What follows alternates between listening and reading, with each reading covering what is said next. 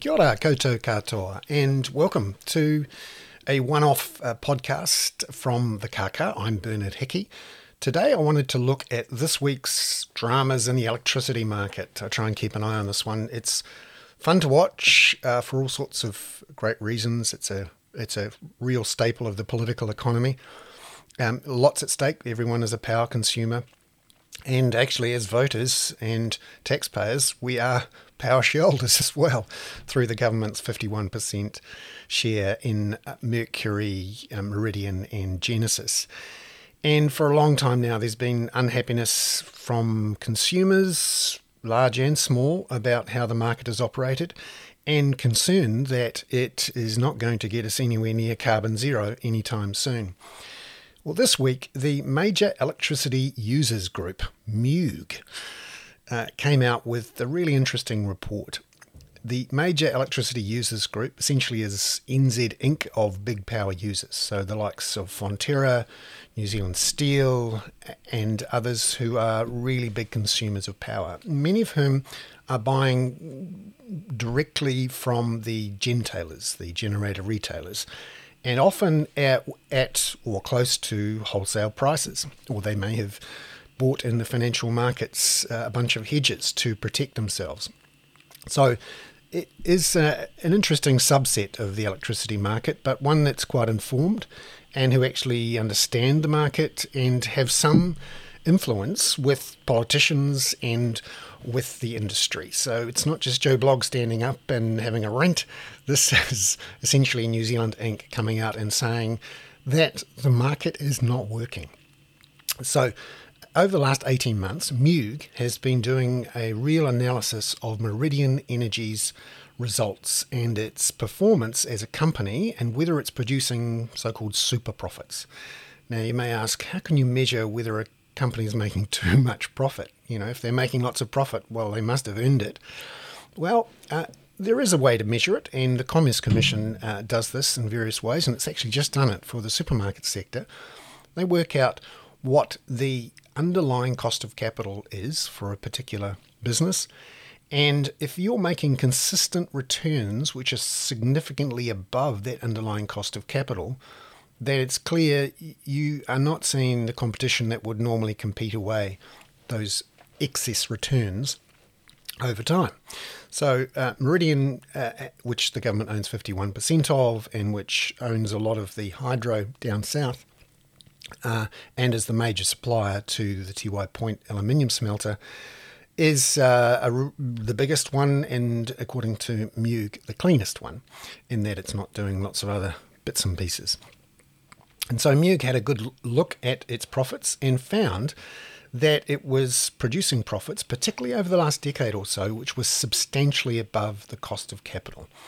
And for those who read the Commerce Commission's report into the supermarket sector, which found double-digit returns on capital invested when their cost of capital was significantly below 10%, well, the same thing is happening for Meridian Energy, according to this MEUG report.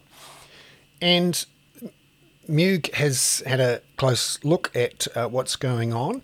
So I decided to give John Harbord a call. He's the chair of the Major Electricity Users Group and is familiar with how this stuff operates. And so I gave him a call and we had a good old chat. I hope you enjoy this and geek out on how the electricity markets work and also how politics work. Well, John, could you talk about why the Major Electricity Users Group decided to come up with this report, which has been in the works for 18 months or so?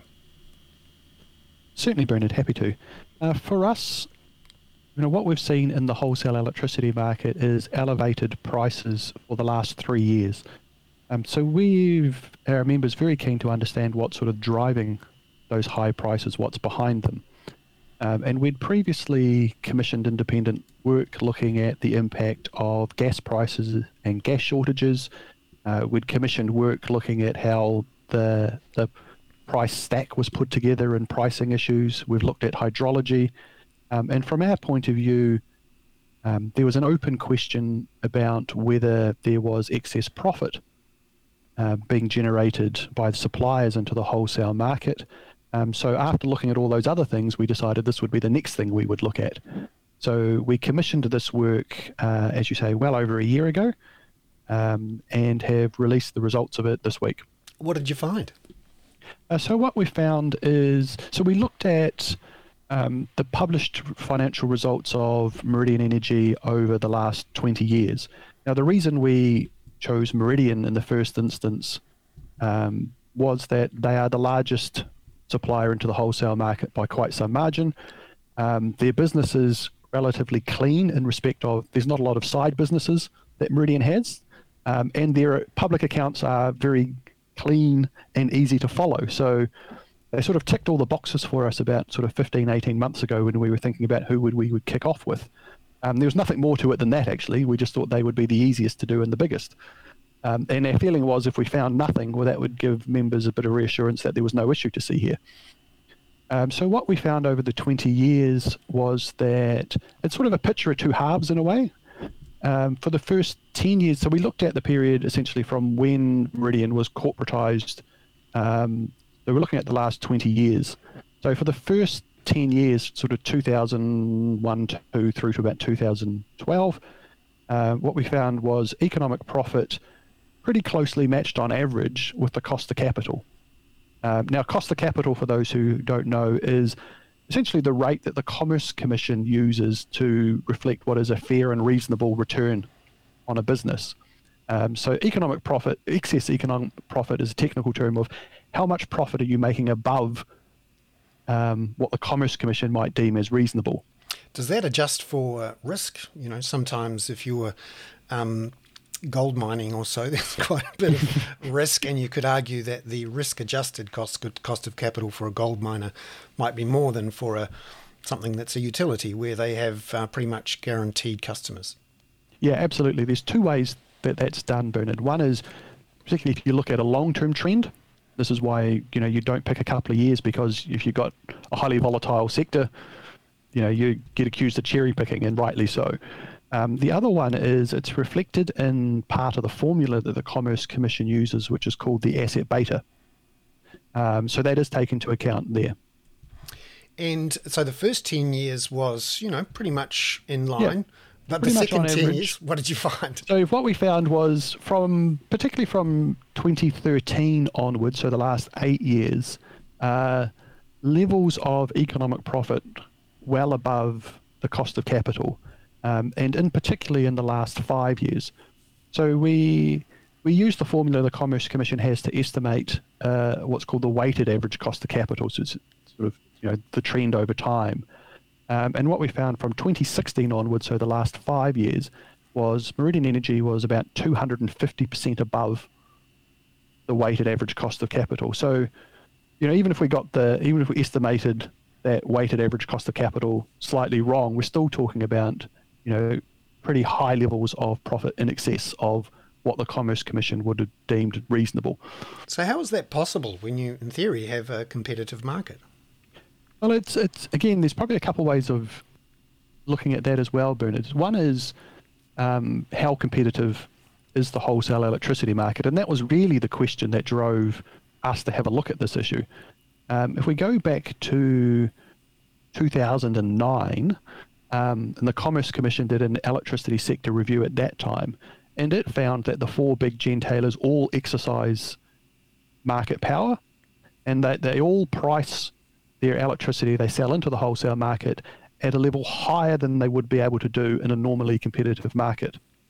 But the Commerce Commission also found that it was, in the sense of the Commerce Act, legitimate profit maximising behaviour. So they didn't then go further and say, well, is excessive profit being earned? So there's been that open question. I referred to that earlier. That open question's been around for at least 12 years now. So there's that. But equally, and again, this is the Commerce Commission's, they note that, companies can make excess economic profit, and that can be due to innovation. It can be to improvements in efficiency. It can be that the company is just more efficient than its competitors because of the nature of the assets it's owned.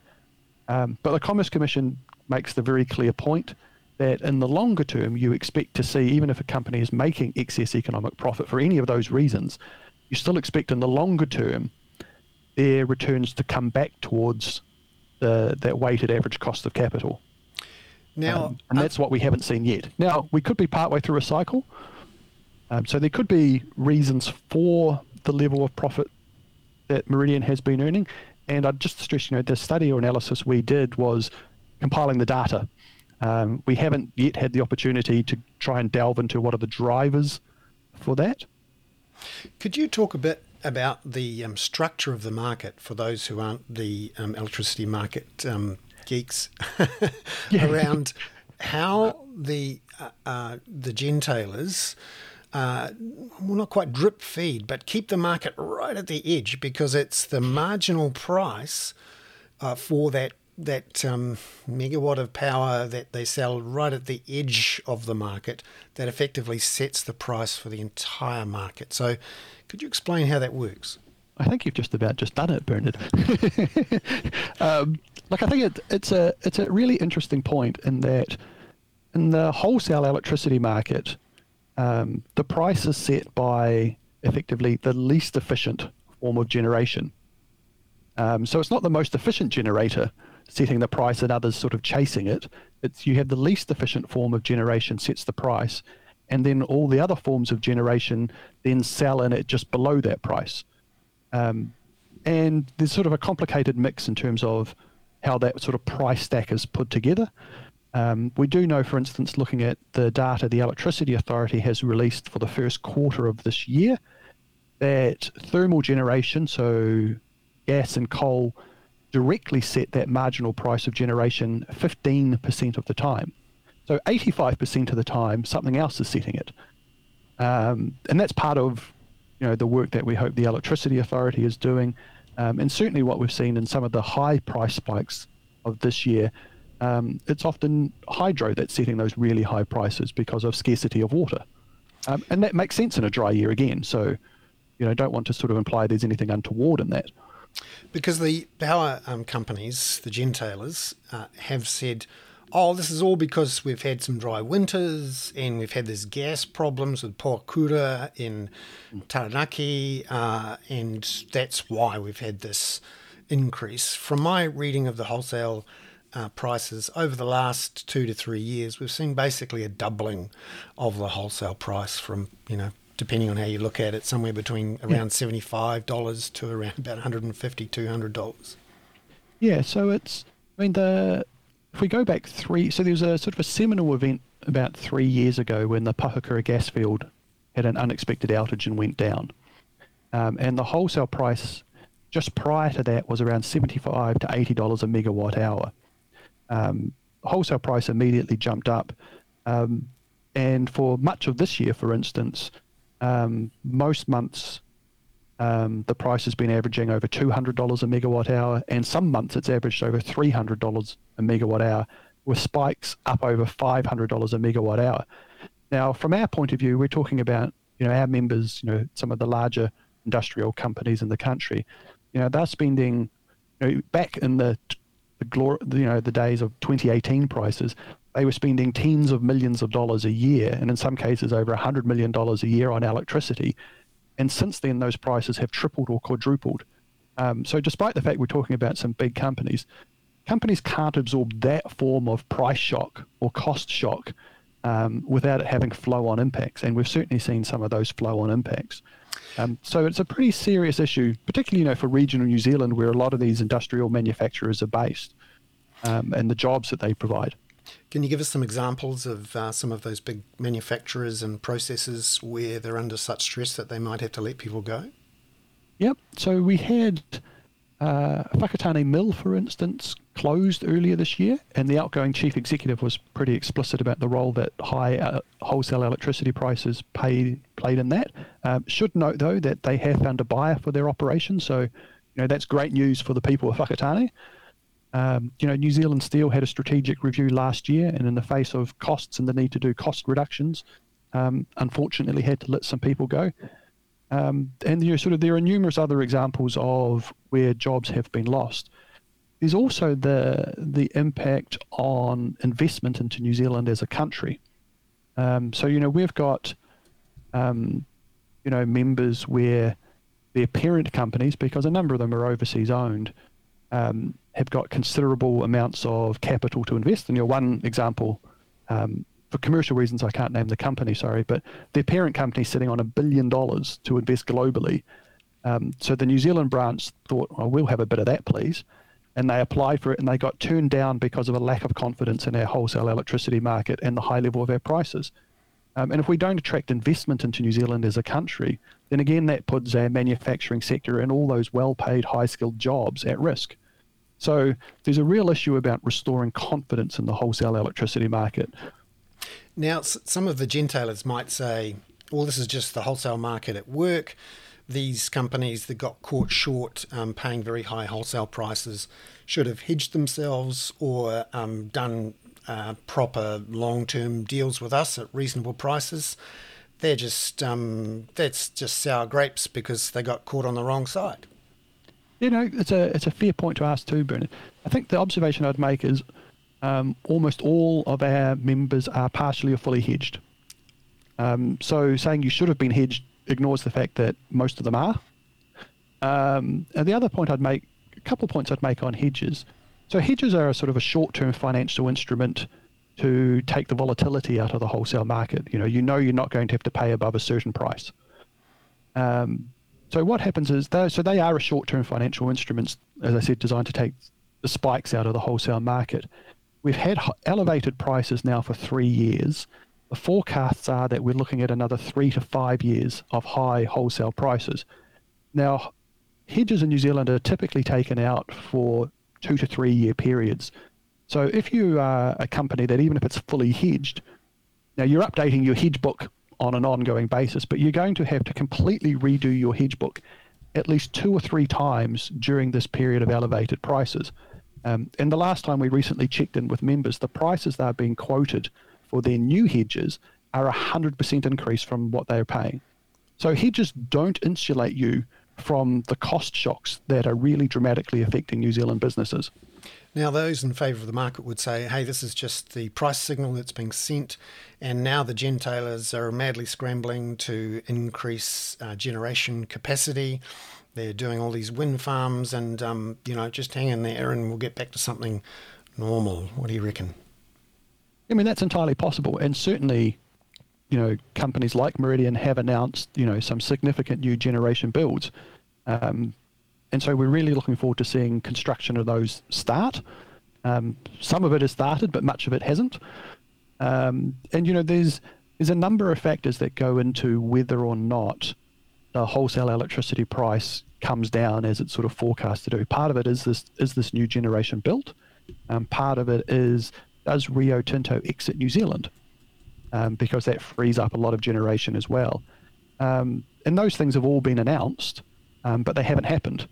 And they're all, I'm sure all those things are pretty conditional. So it's a bit of a wait and see. And the issue there for us, Bernard, is, in the interim, jobs are being put at risk. So, do we have the luxury of sitting back and going, look, it'll all be right in 5 years' time if all these different things all line up and all happen as we think they will? Do you think that this market structure will work in the long run to meet our carbon emissions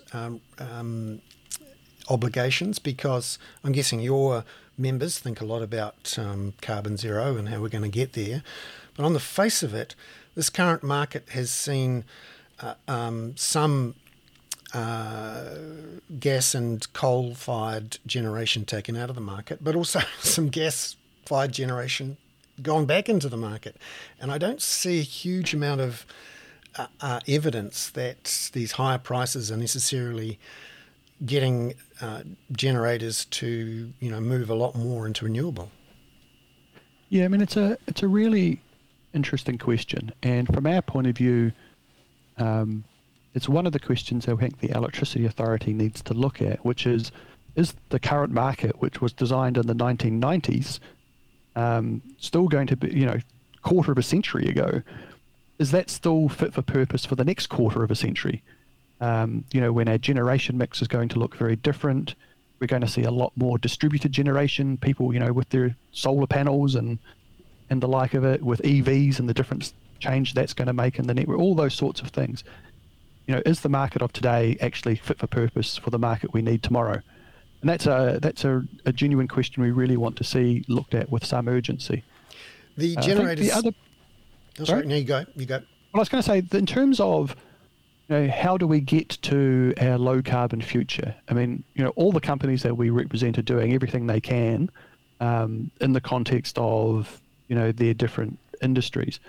The point I'd make is for companies to electrify, stop using thermal energy where they do electrify, that requires affordable electricity.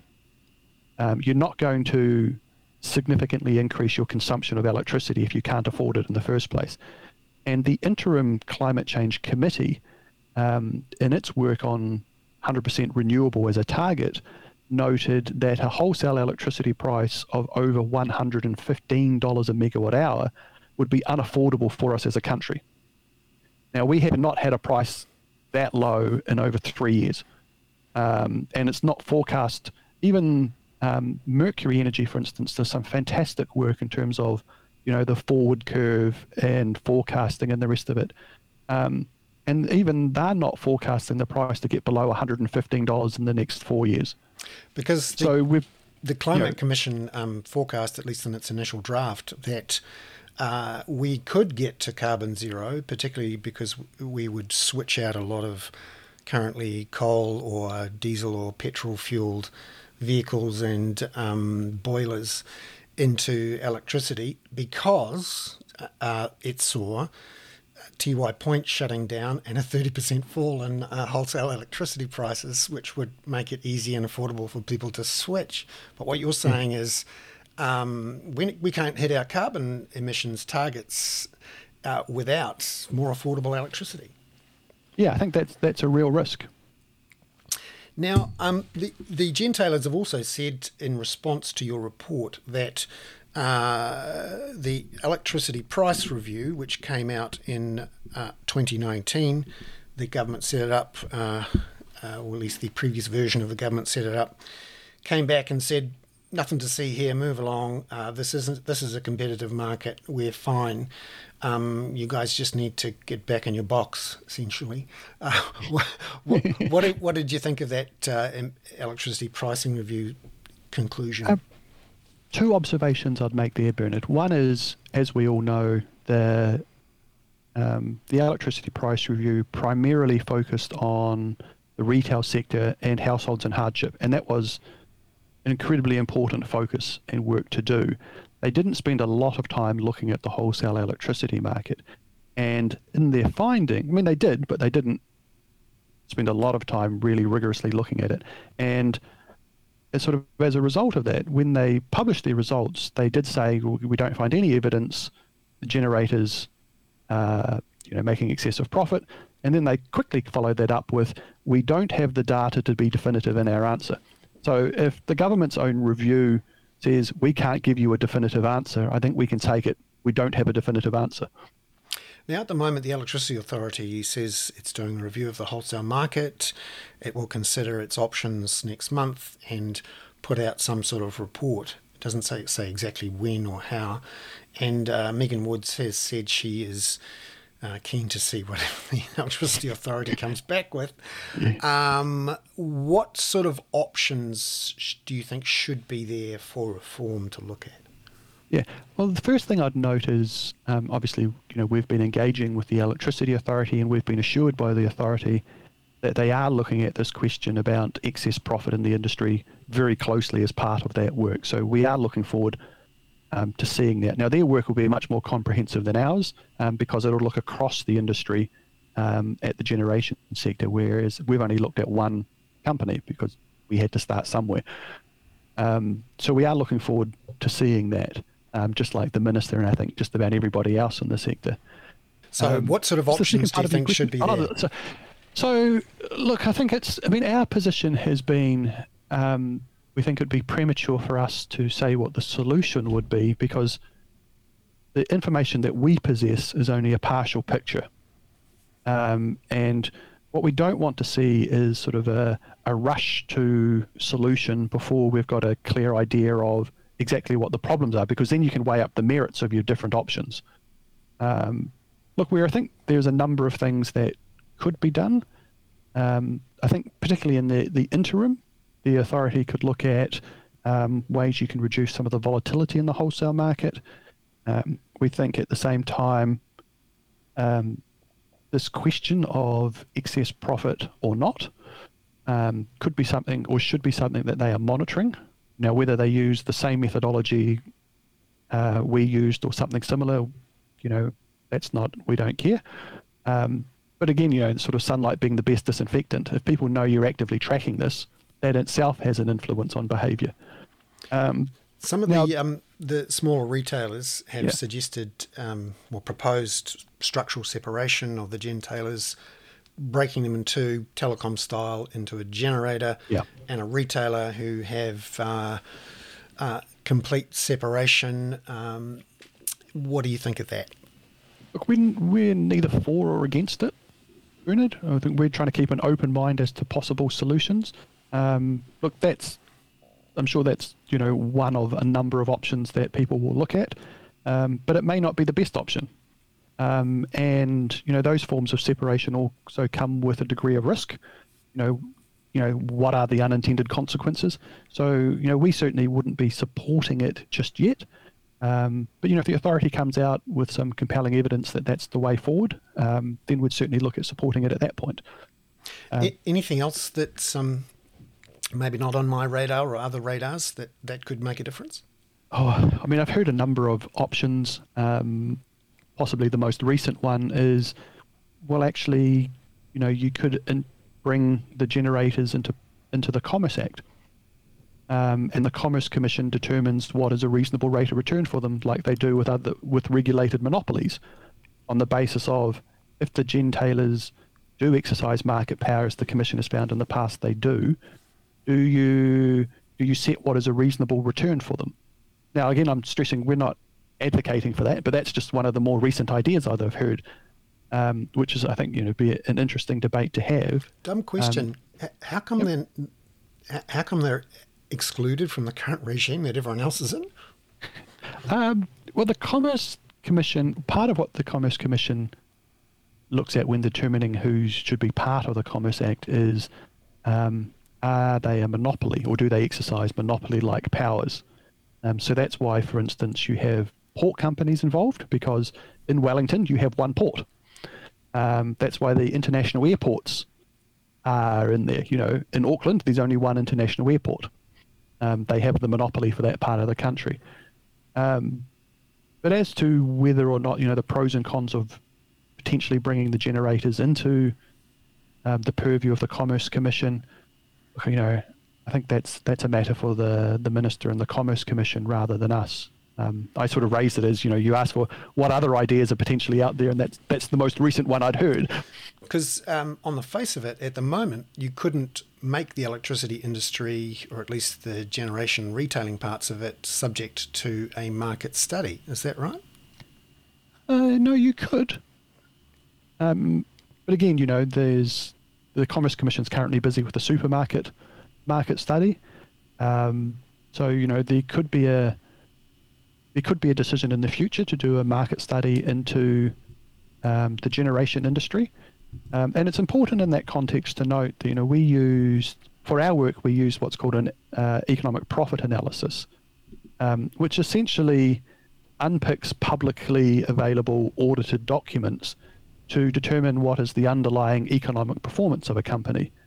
Now, the Commerce Commission use a form of economic profit analysis with their input methodologies work that they do. And they use, while there are some differences, they use something, methodology that's similar with the retail fuel market study and the current supermarket market study. So it's a very well-established, well-known methodology.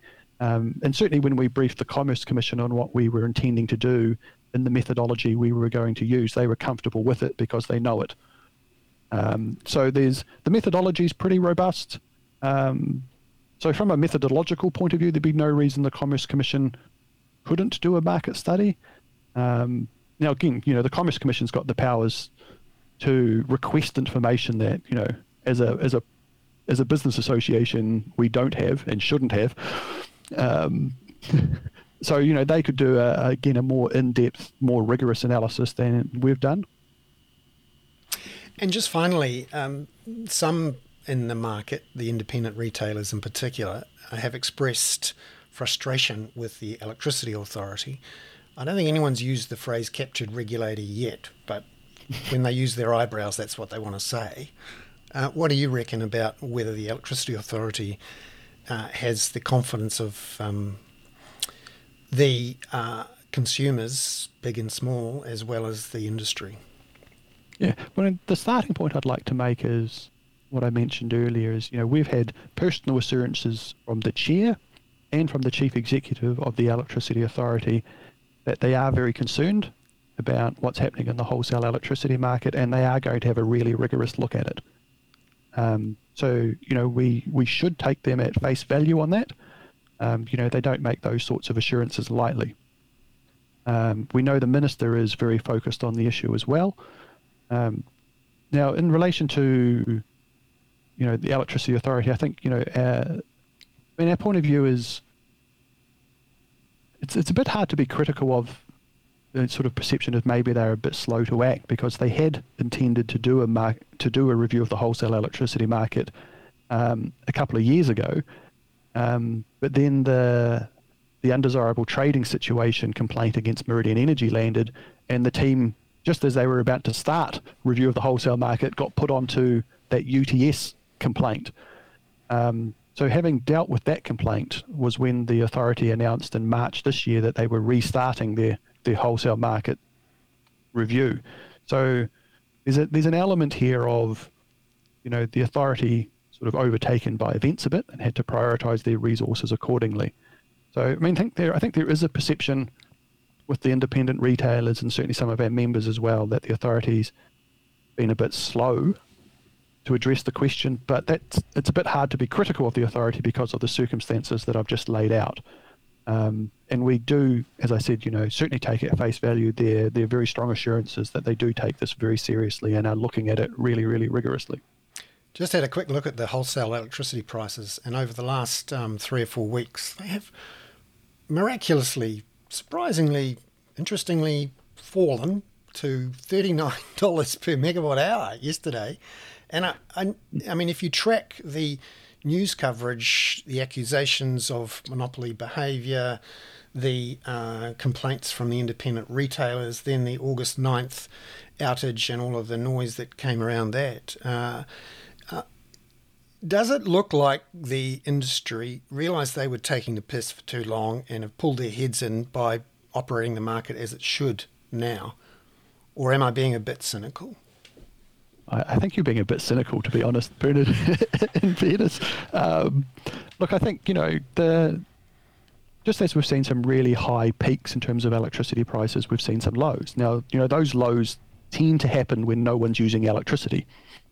If there's very little demand, then, you can't charge a high price, basically. But that's why it's really important that you look at trends and you look at periods of time rather than short trading periods, because again, if you're a large manufacturer, you're buying electricity 24 hours a day, 7 days a week, 52 weeks of the year. So what the price is in an individual trading period isn't as relevant for you about what's happening over the course of that year. And the trend has certainly been over the last 3 years for very elevated prices. And there have also been circumstances that are playing into why the price has come down. As many people around the country can tell you, in the last couple of months, we've had a lot of rain. But again, as part of the work we did on hydrology earlier that I referred to at the beginning of this, we don't always see the wholesale price follow hydrology. So, we've had elevated prices for 3 years. Not each of the last 3 years has been a dry year. And while we had quite a bit of rain in the hydro catchments in June and July, and the price came down as you'd expect, we had rain in the hydro catchments in May, and the price went up. So, again, these are all part of the picture. Gas shortages are part of the picture. Gas pricing's part of the picture. Hydrology is part of the picture. But from our point of view, if you're assembling a jigsaw to really understand what the overall picture looks like, we've got a lot of the pieces, but not all of the pieces, which is why we looked at the question of profit. And just finally, the government owns 51% of the three of the biggest gentailers.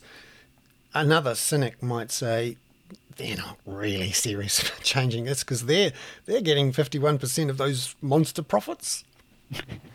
Look, what I can say is we know the minister is very focused on this issue. And so, she's very cognizant of the fact, as I'm sure other ministers are, that, unsustainable electricity prices put jobs at risk. They put investment in our economy and our future at risk. And even, the flow-on effects to, Kiwi households. We've had, for instance, Progressives and Foodstuffs and recently Tegel all talking about the impact that high electricity prices are having on them and how they'll do their best to minimise how much of that they pass on to their customers, but their prices are going to go up. So, it's if you were going to be a cynic, Bernard, and look, I don't think the minister is at all, because I know she's focused on it. They're very focused on the impacts on households too, because that's where voters are. So, if the question is where are the politics of this, is the politics always sit with voters, and voters are going to get increasingly impacted by this. Excellent. John, thank you very much. I really enjoyed the conversation because it went on a bit longer than I expected, and I hope I haven't blown your day out. So thank you. No, not at all. It's a pleasure, Bernard. Well, that was John Harbourwood there, talking about how the big electricity users are concerned about the level of excess profits from at least Meridian and probably others. So what happens now? Will the government listen, do much about it? Well, we know from Megan Woods and reporting on what Megan Woods said that she found it interesting and she's going to pass it on to the powers that be at the Electricity Authority and MB to have a look at. She has said in the past she will look at the idea of structural separation and has even suggested, changing the main regulator from the Electricity Authority, although I'd be really surprised if that actually happened. So, where are we now?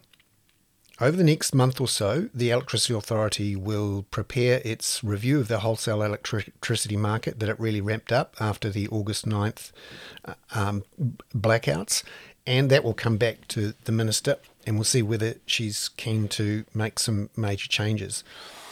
So it is possible you could see a recommendation for a structural separation, telecom style, where the big gentailers split up the generation and the retailers into separate companies, and you try to get a cleaner wholesale price that isn't somehow skewed by the big retail books that the generators have.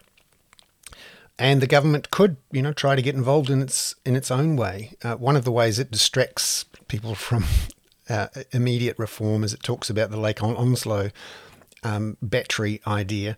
This is a big dip in the ground in the South Island that would, in theory, get filled up with water. The government would own it and drip feed water into the market after it's been filled to essentially keep a lid on wholesale prices. Not surprisingly, the industry don't love that idea. But in reality, it's 10 years for consents, 10 years to build it, and 10 years to fill it.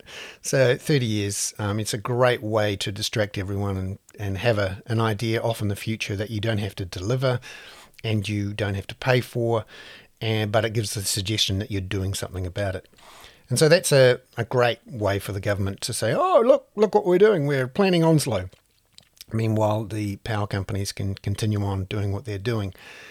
It's, in theory, the Electricity Authority could also come back with some more tweaks to the market. They've been tweaking as they go since 2010, I suppose, where you've seen some splitting up of assets and shuffling them around.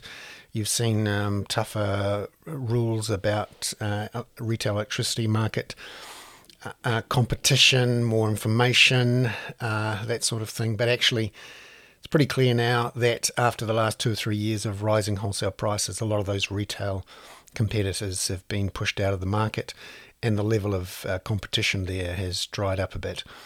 And the question will be, do the retailers, the big retailers, take advantage of the end of that significant competition to try to push up prices, knowing that they're not going to have too many concerns with customers noticing the price increases and jumping across to someone else, particularly because the big 4 or 5 are not in the game of trying to win market share off each other in any aggressive way that I can see that would lower prices.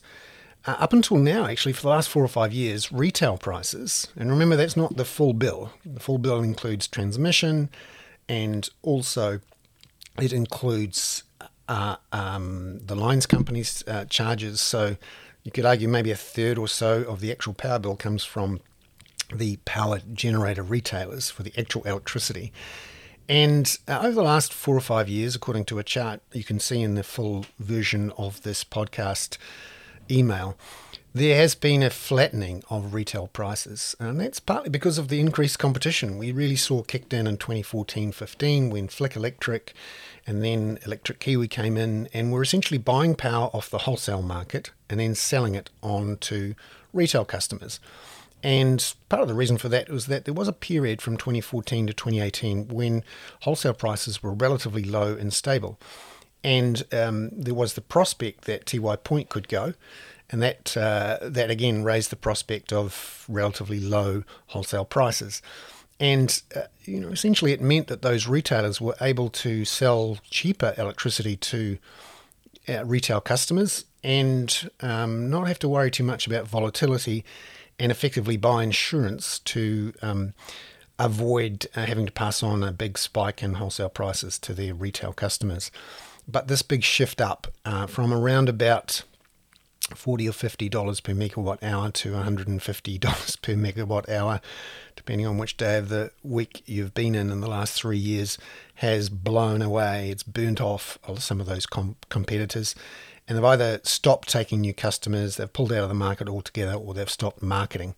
And that is something that has concerned the government and the industry. Essentially, a lot of the independents are saying, okay, I've had enough of this market. I don't see a future in it for me. It looks like it's rigged, and I'm not going to invest in it.